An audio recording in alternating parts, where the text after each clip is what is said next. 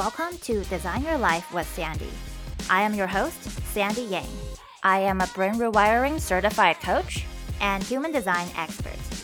In this podcast, we talk about becoming the most kick-ass, unstoppable version of yourself, building a life of alignment and flow that you deserve, and taking a holistic approach to health and wellness.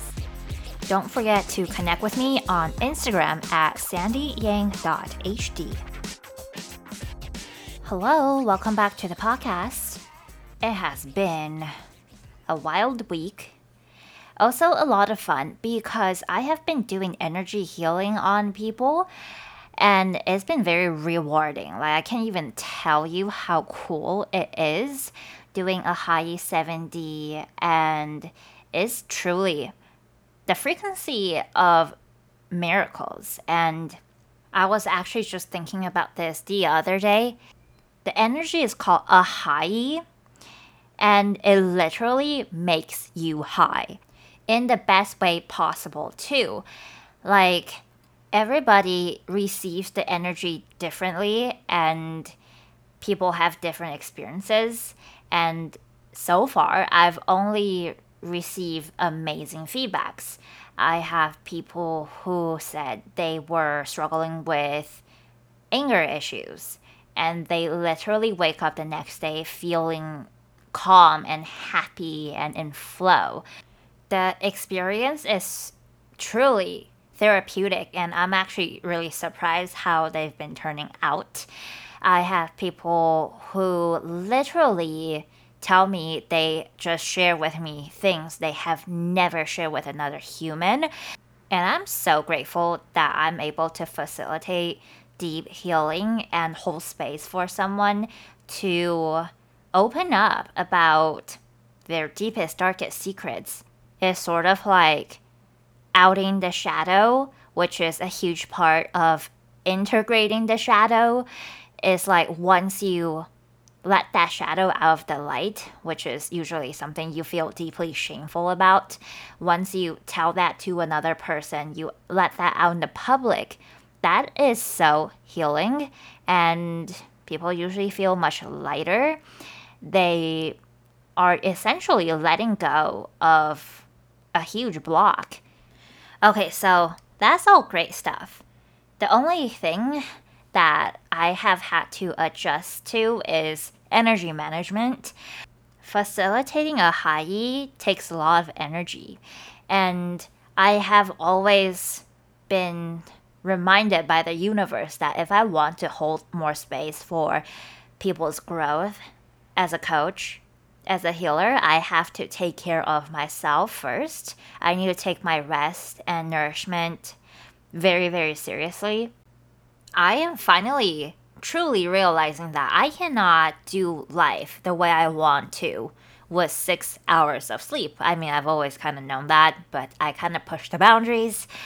I might need like 8 or 9, and I'm just like, oh wow, like how do I even make that happen? I literally have to manage my energy better and let go of shit that are energy leaks. So I've come up with 5 things that are huge energy leaks that you may or may not be aware of. So you can know that, is like leaking your energy, but not do something about it. And this is actually preventing you from manifesting shit you actually want. So much of successful manifestation is about making space for your manifestations.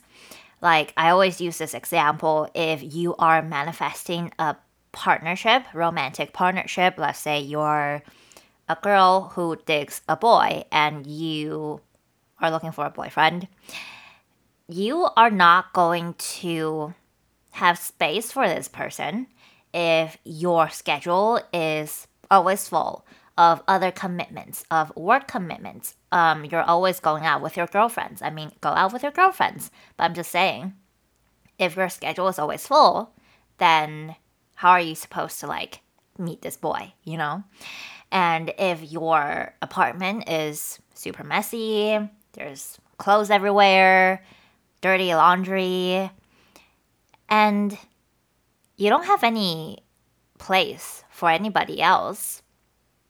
Like if you were to date someone and it's getting serious, he's spending some time over, he's gonna need like a little space to put some of his stuff. But you probably wouldn't invite him over because your place is messy and embarrassing. So it's almost like you have to be ready to handle your manifestation anytime in preparation for it to actually manifest in the three-dimensional world. Okay, let's look at some of the ways we can make more energetic space for all the good things to come in. So the first one I came up with, I mean, this applies to so many people, is actually a little concerning, is your phone. I know a lot of people already practice this, but having notifications on your phone from your email, from Instagram, from WhatsApp, and all those messaging platforms is really draining. You're literally like always on standby to respond to somebody's needs, and nobody should have access to your time like that. Nobody deserves that. Okay, maybe like your partner or your mother, I don't know. It's fine to like reserve that for a few, but most people, like if you on a Friday night are chilling and your workaholic coworker decides to ask you questions about a project you're working on, that is like very invasive. So now all of a sudden you are trying to continue watching the movie you're watching, but now your mind, it can't stop thinking about the work you have to get to. So, when you rest, just like fully rest, like rest intentionally, is so important. Otherwise, you're like, your iPhone. I'm really bad at charging my phone. Like, the battery percentage is never at like 90% or 100. It's always at like 50. And then you use it for a little bit, it gets to 25. And then maybe you push it to 10. And then you charge it for a little longer. Now it's at like 60%. Like, it's just never fully showing up. You never feel rested. So, something to think about with your phone, I think is a really great practice to dedicate blocks of time where you reply to all your messages. And yeah, at first, maybe a few people that you talk to on the phone would be like, hey, I texted you. And why didn't you reply? Well, you train people how to treat you. So you kind of just have to like get over the slightly awkward few days and they will eventually get on board. And this will also train people to be more intentional when they reach out to you. Like if I was just going to like complain and whine, but I knew you only check your phone like once a day, I'm not gonna like complain and whine to you. You know what I mean? The next is social media and emails. So like consuming content. I follow like not that many accounts on Instagram, and I do like to scroll, but like because of how few people I follow right now, I don't have that much to look at and I don't spend time scrolling because like I've seen everything. I do my best to only follow accounts that I feel inspired by. Like I'm extremely selective. Following like 500 inspirational accounts can be very overwhelming, and even some accounts, like their feed content is great, but their stories are like reshares of people's story tags, and that can be like just like, okay, this does me no good, that doesn't help me with anything. It's just like, the same thing over and over again. I also really struggle with online shopping. Like, there's always something to buy. Look, I am not in the US right now, And I love free people movement, but I'm not about to like buy a bunch of stuff and get it shipped internationally. Like, I'm just not. But like following their account was very distracting. It's like, should I just do it? And I would literally swipe up and or like go to their link in bio and like browse shit and add shit to my cart. And then like at checkout, I'm like, yeah, I'm not gonna buy those. And I probably did that like 10 times before I finally decided I was just going to unfollow. And if I really wanted to look, I would just go to their account. I don't need to be tempted by it every few days. So the same goes for anything. Like, I was on TikTok for a little bit. I mean, I still have an account, but I just deleted the app because it was just too much. Like, every time I go on there, it felt chaotic, to be honest. And it was leaking my energy.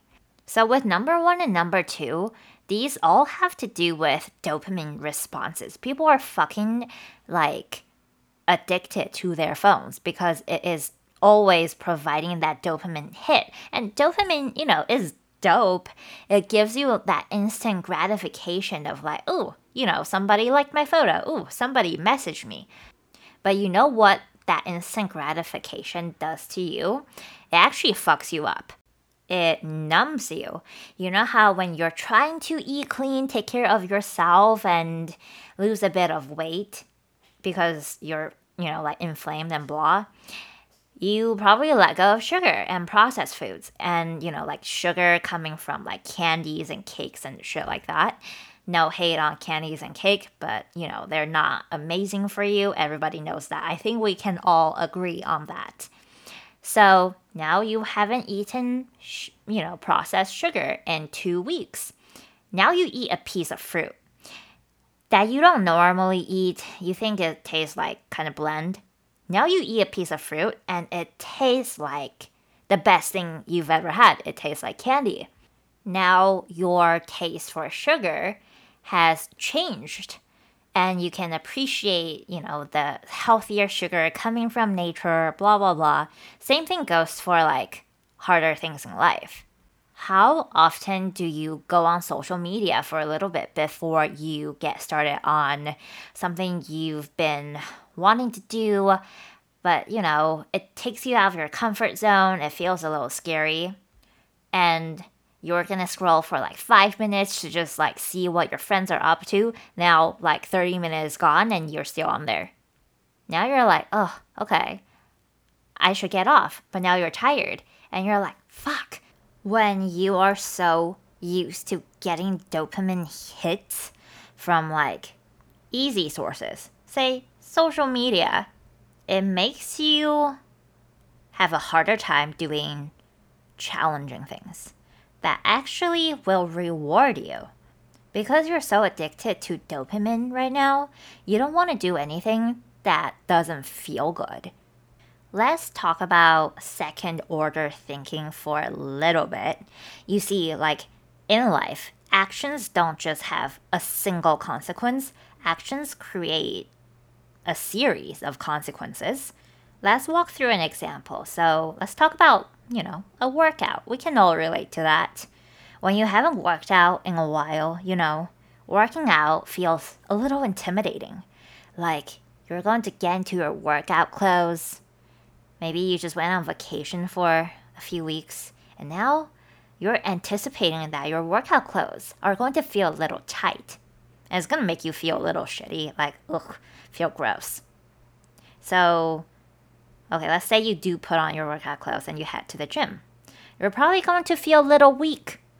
Maybe you cannot lift as heavy or do as many reps and you just kind of like want to give up.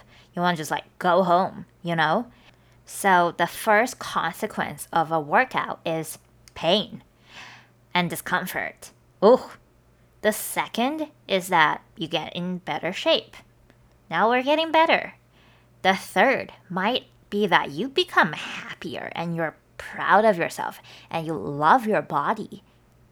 And so on and so on.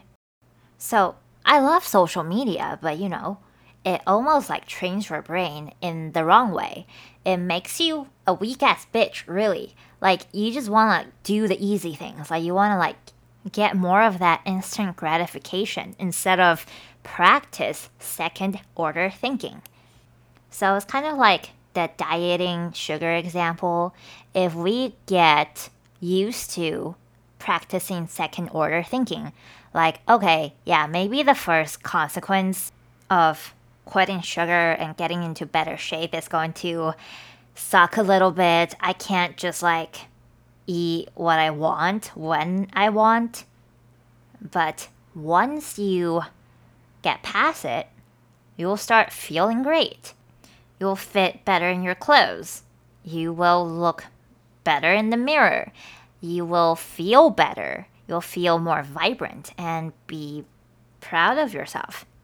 The third way to prevent energy leaks is to be organized. This one is not that sexy, but I actually had to make big changes around this because I had been spending so much time looking for my AirPods, my earrings, my watch. Like, just like the little things that I own. I don't know. I didn't like that version of myself. So I decided to stop. Like, I literally was like, I'll decide, okay, let's get a workout in. And then I'll spend 15 minutes looking for my AirPods. That was not sustainable. And I just felt all over the place. Maybe you don't do that, but I certainly did. This can also apply to your closet, your files on your computer and phone. You know how people say, how you do one thing is how you do everything? That is so, so true because when my closet looks chaotic AF, I feel like my life is chaotic AF. I felt like I was always forgetting things and like my whole brain gets cluttered and I feel lethargic and unsuccessful. So definitely keep your shit organized. The fourth one is relationships. So I feel like everyone could get better with this, but here's my take on things. When we have relationships with people, whether that is friendship, family, or romantic, we want the person to do well. We want the best for them. We want them to avoid the mistakes that we have made. We want them to, just like be well and happy and live a blissful life. Especially when you have experienced something and you see them kind of like going down that path. You don't want that to happen to them with every cell in your being. But you can't decide for them. It is their life. You can only do so much. And it is actually very draining to both you and the other person when you are so energetically involved. For example, I was so attached to my little brother's career and academic success, especially because we went to the same high school, we went to the same college, we majored the same thing. He's pursuing a career I was in. So for a very long time, I was very attached to this. I wanted him to change his mind and see what I see, because I'm like the big sister, I know better. I think he can do very well in a different major and in a different career. But like, that wasn't really moving the needle forward. That really just created more tension between us. Finally, I realized that this was draining the fuck out of me. And I decided, okay, I'm going to cut cords with this, as in this aspect of our relationship. I'm going to talk to him one last time and just drop it, And whatever he chooses has nothing to do with me. I would provide him support if he asks, but otherwise, I'm dropping it for good. And I'll tell you, that was such a relief for myself And because I was unattached, he was more open to listening to what I have to share with him and actually take all of that information to heart instead of resisting it. So if you find yourself very attached to somebody else's well being, and that attachment is doing more harm than good, to be honest, then maybe it's time that you cut that cord and see what happens. Also, sometimes we think we know what's best for someone, but we really don't. Number 5 has to do with time management. Especially if you're an entrepreneur, this is super important. Time blocking is going to save you a lot of time and energy. So, what does that look like? So, for me, I have coaching calls, I create course material, I record this podcast, I have like administrative work that I have to do. So, I try to do all my coaching calls on Monday and Thursday. I try to create content on Tuesday, and I try to record this podcast and do podcast related things on Wednesday. So when I'm in the zone, I am going to stay there. I'm going to keep the momentum going because you know what? Getting in and out of a task fucking drains you. So if that's something you could do with your work, I encourage you to see what you can shift. That's 5 tips on avoiding energy leaks. I hope this is helpful for you. I'm definitely working on those myself. If you have any other tips that you think people can benefit from, definitely let me know on Instagram. I am at sandyyang.hd. Send it to a friend who can benefit from this, and if you haven't already, leave a 5-star rating and review on Apple Podcast. Really though, your ratings and reviews give me life. I hope you have a wonderful rest of your day, and I will see you in next week's episode.